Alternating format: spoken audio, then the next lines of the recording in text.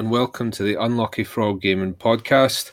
I'm your host, Ben Porter, and I'm joined this Independence Day by Tom and Ash Mayo of Modblocks. How are we doing, gents? Not too bad, thanks. Yourself? Yeah, I'm doing all right. So we'll talk a little bit more about Modblocks, which is a product you guys have got on Kickstarter at the moment. Yeah, that's correct. First of all, let's start with a little truncated history of the Mayo brothers. How did you get into tabletop gaming? That was Mark, wasn't it? I think, it's funny enough, another older brother was very much into Warhammer and Warhammer 40k. Sure. And he's been into it since pretty much the really early days. Yeah. So we've always grown up around tabletop miniatures and figures, and also absolutely love playing lots of board games kind of growing up. So your typical things like Risk and so on and so forth. D&D. D&D, played a bit of D&D. And then, that's kind of where my passion started to be drawn towards, was more the role-play game kind of things. And I think I started going much more into wargaming. Into wargaming, yeah. So we'd cross each other's paths playing games occasionally, but we've always grown up with a love of board gaming. Absolutely love the social convention and the actual ability to see your people who you're playing against and having a good time, as opposed to just video games all the time. Can be better online because you actually meet people and you can go for a drink afterwards. Yeah, which is always fun. It's the fact you can kind of go off the rails in a way that you can't do with video games as well, isn't it? Like you can go, right, today we're going to totally throw the rules out the window and we're going to go nuts and we're going to have 3 dragons appear in the middle of the battle. You can have all this crazy stuff going on, and that I know that the narrative gaming, that's something that our gaming group is big into with wargaming, and it's you've almost got this amalgam of the strategy of a war game with the role playing and storytelling of like D&D or something like that. Yeah, that is just the type of games I prefer to play. To be fair with you, it's nice to have house rules and be able to actually change things up a bit. Oh, absolutely. And it's just those crazy moments you do get in games as well, like you're saying, that you just retell over and over again. I mean, I can remember specifically in one of my campaigns, as one of my first campaigns DMing, I was using 4th edition at the time, unfortunately, which much preferred 3.5, but and now 5th edition is quite nice as well. But I specifically remember having to set up a tournament for my players, and each round that they would complete, they would increase their amount of winnings and their amount of gold that they received from this tournament. And this was very early on. This is the whole reason the group came together to this particular town, was to play in this tournament, and they ended up banding together. And I made the final boss a 5-headed dragon, just to make it absolutely impossible for like early levels to be able to try and beat. And I can remember making the reward so ridiculously high that they would at least give it a try.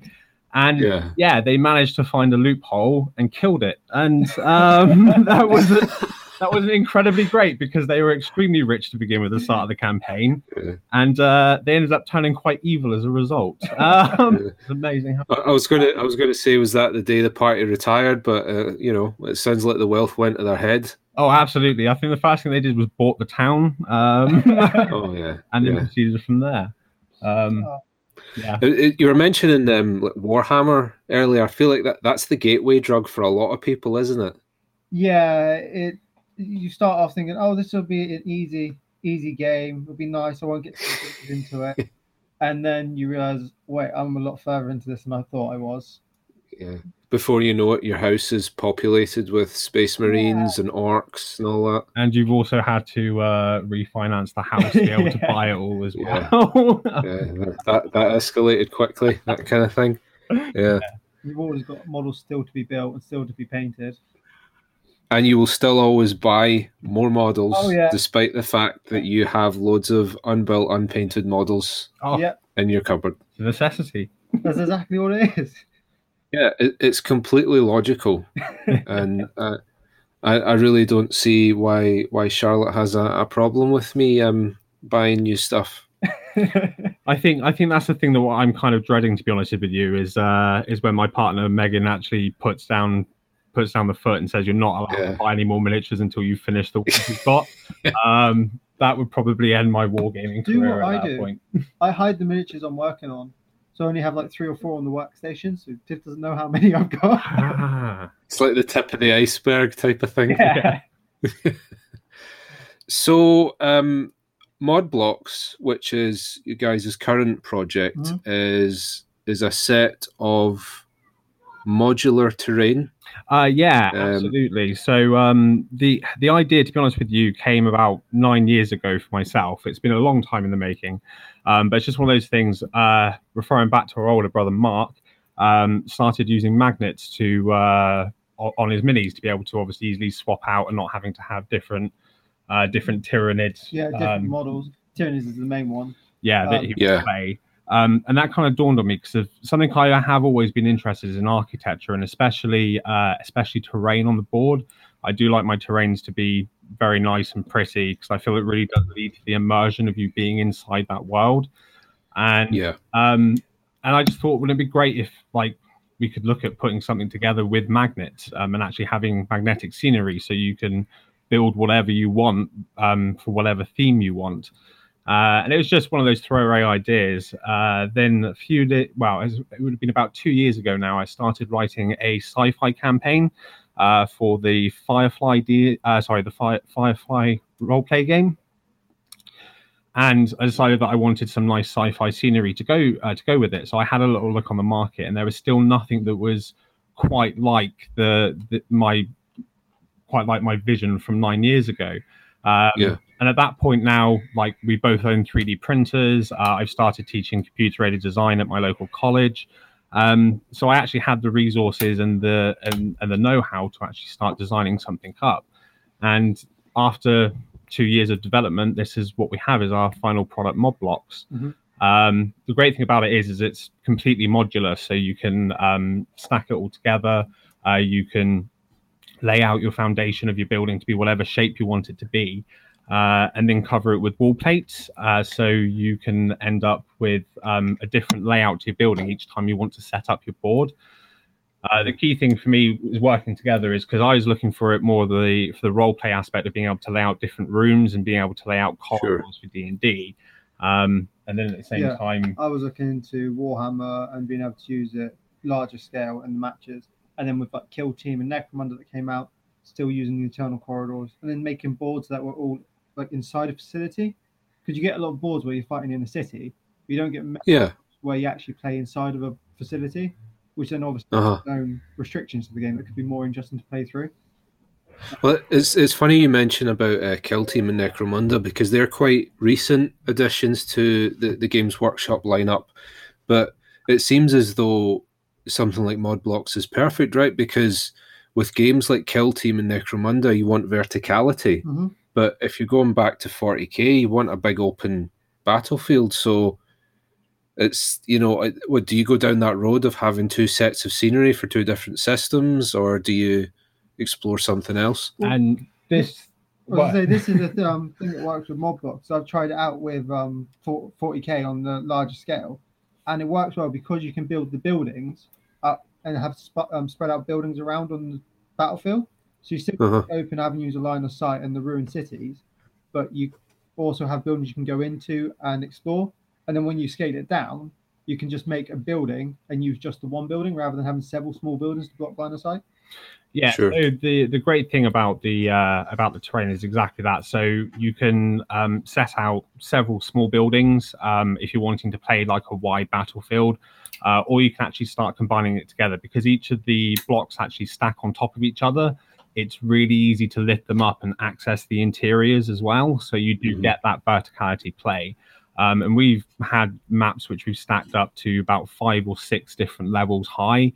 And it all holds together perfectly and works really well. That kind of more came from, again, my the role play side of games where you want to be able to go into your taverns, you want to be able to go into your space bars and actually have your characters inside this internal space.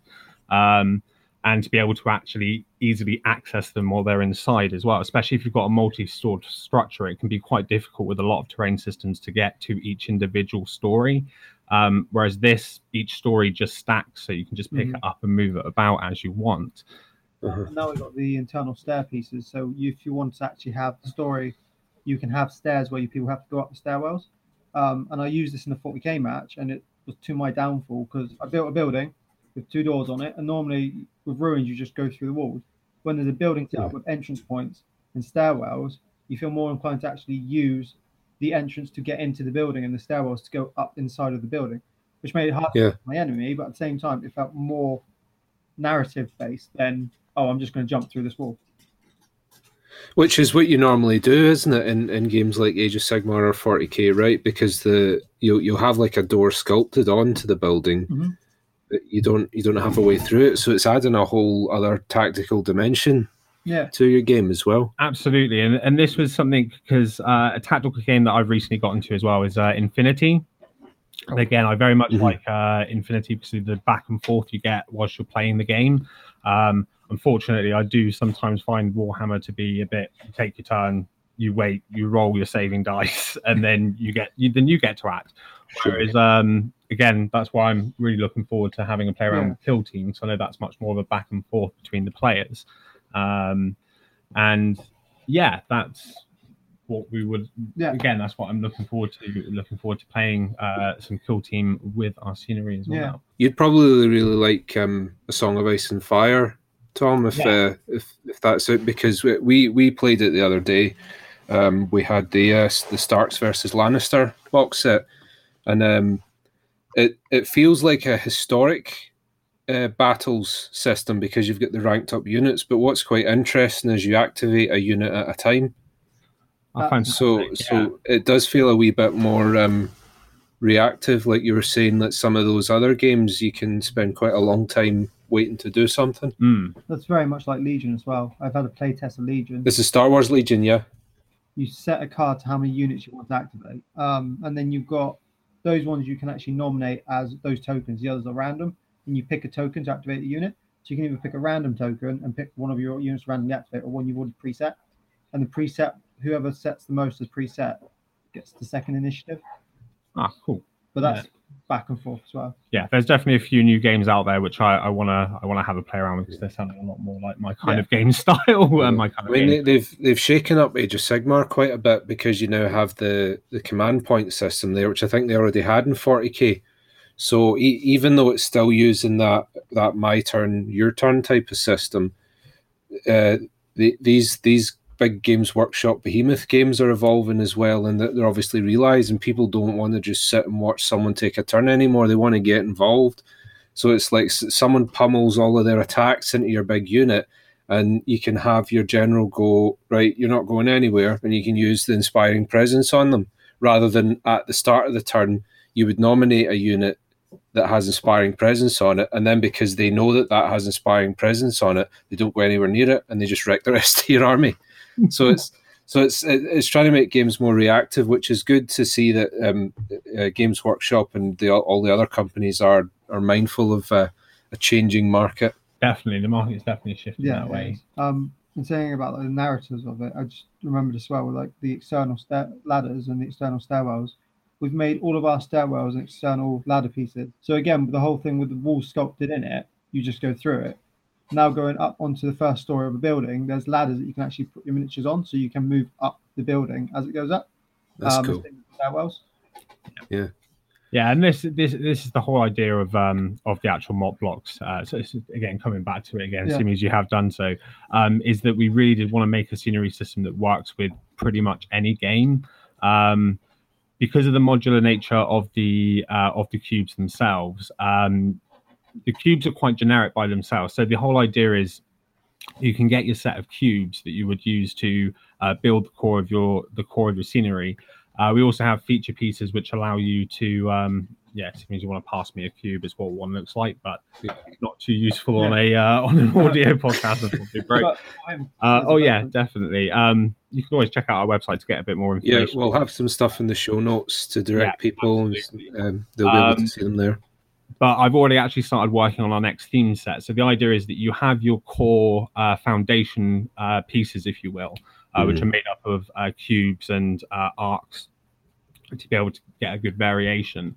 But then the wall plates themselves that you attach to it, I've already started designing, like, for example, a Victorian and medieval theme. So the idea is that you do genuinely have a scenery set that you can use for pretty much any game, which is 25 to 30, 25 to 38 millimeter roughly. That sounds really cool. You mentioned earlier on that you teach CAD at your local college. So it's probably worth saying here that you're not just a couple of nerds with a laser cutter. You actually have a bit of experience and some qualification in using CAD. How does your experience with programs like that translate to mod blocks into making scenery, and how does that give you an edge over these other companies? Oh, absolutely. So the nice thing about it is, so I come originally from a kind of like a prop design background. It's something which I did a lot of work with, especially with Fallout. I made a lot of Fallout cosplay items and different bits and pieces. And this is how I started to teach myself CAD to begin with. I've just built up that knowledge because I've always had this interest in trying to push a software to see what kind of geometries and stuff you can get out of it. And it's always something that I've actually found very therapeutic is being able to start with a completely blank slate, end up with the finished product that you've personally designed. And then in the modern age, genuinely, when I got my first 3D printer and printed out the first thing that I created, it was that sudden light bulb moment of, hold on a minute, I am actually living in the future now. The fact that I can think of something in my head after a day's worth of designing it, have it as a physical item, and be able to play with it is absolutely phenomenal to me. And it's that interest which just led me on to starting to work at the college. And that's where I started being able to use actually have access to higher end 3D design software. So things like SolidWorks, for example, and being able to use these types of software. We can run all types of simulation tests on our scenery to make sure magnets are strong enough to hold things in place. We can and I can go back and edit files really easily and kind of like tweak them. So again, kind of like it gives us the ability to really I can turn around really quickly and just double check things on the scale, because sometimes you can design things and you can send it out and you can have it made, and then when you get it back, that window is just slightly too large for like the scale of the you're using. So that's what I absolutely love, is being able to turn around and be like, okay, printed it out now, and yeah, it doesn't quite look right. Let's shave a couple of like 5 millimeters off either side of it and then see how it looks again. Being able to use a printer has been invaluable. Yeah. That's the case of our first designs. As soon as we designed them, we printed them off and they all worked fine. It was all looking nice. And then we had a new idea and had to change the designs completely. So we've gone through several iterations. Because we have the printers, we don't have to go, right, we need to get the money to get it made. We just print one off, have a look at it, think actually it could be better if we change that, change it, go back, do it again, just rinse and repeat till we got what we want. Yeah. It's like I don't know if you guys have ever heard of the 10,000 hours theory. If you spend 10,000 hours or something, you become an expert in it or a master in it. Yeah. Well, I can't remember the name of either of the guys, which is terrible, but someone else has expounded upon this theory and said that you don't actually spend 10,000 hours doing something, because you can spend 10,000 hours doing something the wrong way, and of course you're never going to become an expert at something. So what this next guy has said is that the reality is that to become an expert at something, you need to perform 10,000 experiments. Absolutely. And that kind of like goes with my other favorite phrase as well, which is practice doesn't make perfect, practice makes habit. Yeah. Absolutely. And that's why, again, with our family, especially something, it must be in our genes, to be honest with you, because we tend to be very curious. We do like to pick things apart and look at like bits and pieces in the internal workings of machinery and things like that. I suppose it's kind of like our family comes a bit from an engineering background. Well, I mean, you won't let me know. the Bebo. So we've got our new printer, because you'll tear that thing apart. We've got 2 types of 3D printers. We've just got a Bebo because it's got better quality, and we wanted to get a better finish on some of our pieces, so then we can actually test them better. Sure. But our first one was a little XYZ printer. However, I've taken mine apart completely to its core components, reassembled it. So whenever something goes wrong, I just fix it because I know how it comes apart and how it goes back together. He wouldn't let me know his one because he thinks I'll do the same thing, which is probably true. But from that, now I've got the experience on how to fix the printer. Yeah, brilliant. So after all that convoluted engineering talk, I'm going to ask a really dumbass question, okay? Go for it.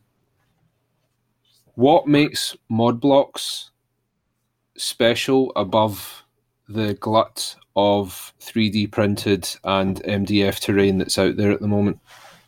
So the kind of like the main benefits that we have been able to achieve with this is that, first of all, it comes fully assembled. So unlike MDF packs, you don't have to spend hours putting it together. That's always been a bit of a bugbear of me. Part of me does enjoy that, which is why we'll be experimenting with other things in the future. But the idea of just being able to get a set out ready to go and play is a huge plus point for us. Another huge benefits as well is the fact that everything is going to be made out of cast resin. So we'll be using pressure casting to get some really nice solid pieces. And because they are cast in resin, you get to capture all the tiny, minute details. So some of my designs go down to kind of like the detail about the fine as a human hair kind of detailing. You've done a keyboard on one of the stretch goals. That was a Dell keyboard, just using the keyboard in front of me on my laptop as reference for that's quite impressive. And it's again, you're able to capture that kind of detail, which you just can't do with either card or MDF. What I reckon that Modblocks has over the other resin, because other people use resin for the scenery, is just how versatile it is. Because a lot of it you see, because obviously we've got the whole modular scenery. We've seen a lot of modular scenery out there, but they're normally the solid building part, like building. You put the walls together to make multi-story complexes, but they're not each individual wall, and they're very much set to a theme per set. Whereas with Modblocks, every piece fits with every other piece. Every part can be repositioned into a different position if needed be. As a case of change anything, anywhere, anytime. Yeah, I think a reoccurring phrase which happens quite a lot for us as well as actually is that it's like Lego for adults. Most people who actually do get their hands on a set and be able to play with it, their instant thing is they're hooked for at least 5-10 minutes just actually playing around with it, laying it out. And it's that extra kind of layer of play and depth to the scenery. It's not just a solid piece of scenery that's all it's going to be. Yeah, you can paint it to look a bit different, but it's going to be the same every time you want to use it. Compared with our system, you can actually invoke your imagination and be able to create the buildings and the table that you want to play. It's like some of the walls. We made like wall pieces that have supports out, so you can build balconies. But I've seen people put them down as tank traps, or the extension rooms. They just put them over as a bunker, and I didn't think about doing that before, and then people have just gone and done it. It's always great seeing how other people play with your stuff and work things out differently. It's like at the Borken convention, we got a double roof piece. It's a feature piece. It's got all nice, pretty edges on it, and we've always used it on the top of the buildings. But this guy got 2 of the support pieces, stuck them across, and made it as a ladder between the 2. So you use the roof piece as a bridging piece, which again you can do. One of the things we've talked about a couple of times on the podcast is the fact that, as I'm sure you guys are aware, Games Workshop have totally changed their whole sales and business strategy over the past couple of years. And one of the things they've really been pushing hard is allowing players to use the same models across multiple systems. So it's like if you've got this, if you've got your High Elf Lore Master, you can use them in Age of Sigmar, you can use them in Skirmish, you can use them in Warhammer Quest, all of that sort of thing. And for me as an onlooker, that's the thing that I see with Modblocks, is that I could use the same system in Fallout Wasteland Warfare, Star Wars Legion, 40k, Necromunda, and it's all about convenience now, isn't it? Unfortunately, but And that's the idea of it. That's exactly what we made it It's for. also less storage as well, because if you've got yeah, 4 cubes for a building set and you want 2 different themes, you just need 2 sets of theme plates. You don't need the buildings again. So then much room. yeah. So it's early days for Mod Blocks, but what's the plan going forward? So obviously we're on Kickstarter at the moment. We are coming to the last couple of weeks of our campaign, and unfortunately we have got a bit of a push to get up to our goal. We have just started quite a lot of marketing to be able to push it out a little bit, and we would love any of your listeners to go check us out. That would be Absolutely. fantastic. And yeah, if you do like it, just pledge a bit of support. And yeah, once we get up to there, our next stage is going to be actually investing in some really high grade 3D printers. I've been able to have a play with some of these things at college, and the detail they get out of them is absolutely stunning. However, I'm not allowed to use college property to to my own nefarious ends, unfortunately. Yeah. So we'll be investing in one of these machines, which will allow us to actually capture all the detail that I want, and being a bit of a perfectionist, like I expect from my products as well. So that's a bit of an issue we are having. Now you mentioned it, is people have looked at the stuff we've got from the Bebo printer and like, well, what's wrong with this? Why don't you just cast from this? And we're like, well, we can, but some of the other stuff, the detail won't be on there, and we want the better grade of detail. Yeah. Then from there we'll be setting up and making up our sets to be sending out to our Kickstarter backers. And from that, hopefully to grow and expand upon it. So we kind of hit the ground running. Like I said, we've already got a few other designs in the pipeline. They're almost done, but again, they just need a little bit more work. And yeah, so we can quite quickly turn around some more themes if people are interested and they want to get involved. We've also got our like really, really long-term idea, which is with the electrics. It's kind of like the problem is when you're quite creative and you've got all these ideas, it's hard to single one out and just say, right, we're starting here and we're doing this. And this is kind of why we've launched our Kickstarter, and this is why I've kind of like put myself like this is it, this is what we're starting with. So I've actually got a box to work in. Sometimes it's nice to be able to work in a box. Sometimes it's hard to keep you in the box, yeah, especially if you're designing.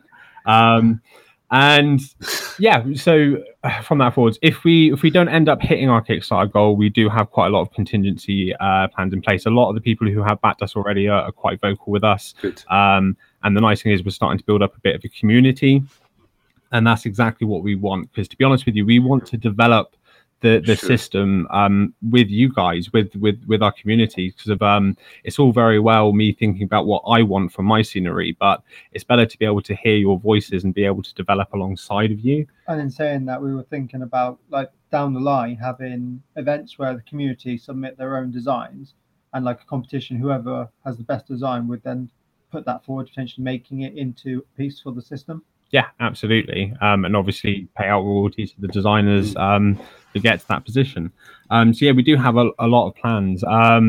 Again, something which working on talking about kind of the electronic idea theory. I've already designed some crates, some futuristic crates, which will be able to have lights in them and be able to place on your board and have these nice little detail points to have as capture marker objectives or different bits and pieces, just to add that pop to your board. Yeah. Brilliant.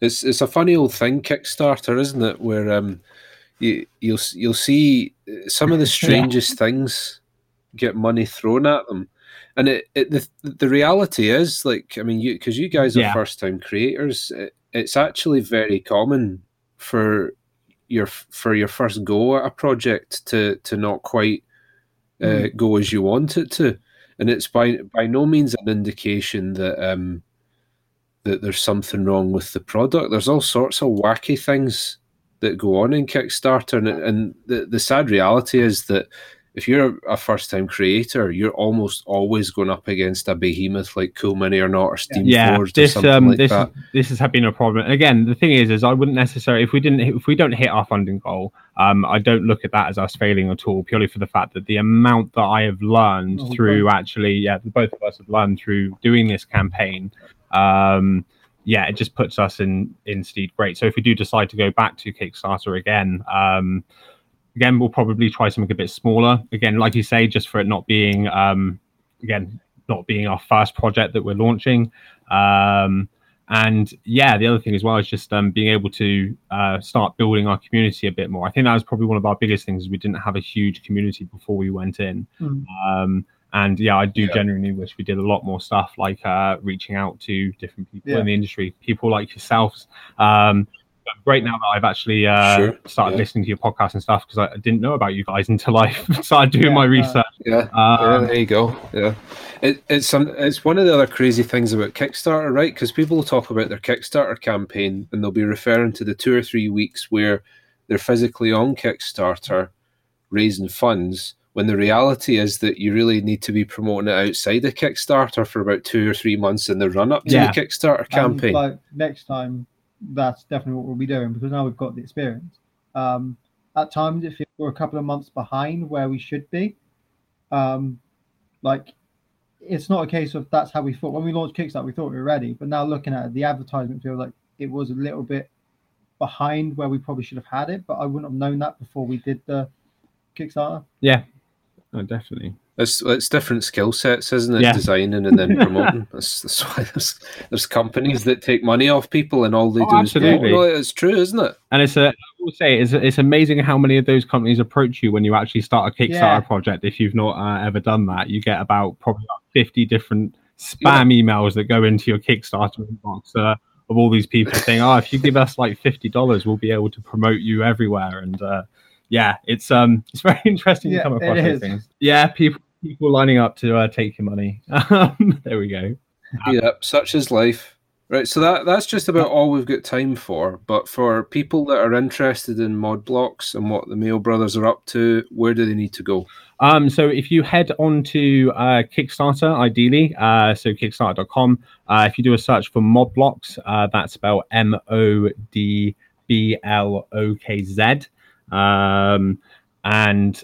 You should find us there. Or you can check out our website, modblocks.com. That will have a link to our Kickstarter, but it also has a lot more images and a lot more information about ourselves. There you go. Yeah, and there's also our Facebook page. Yeah, absolutely. We'll be getting our Twitter started up soon. That's something which I wish I did a lot earlier as well.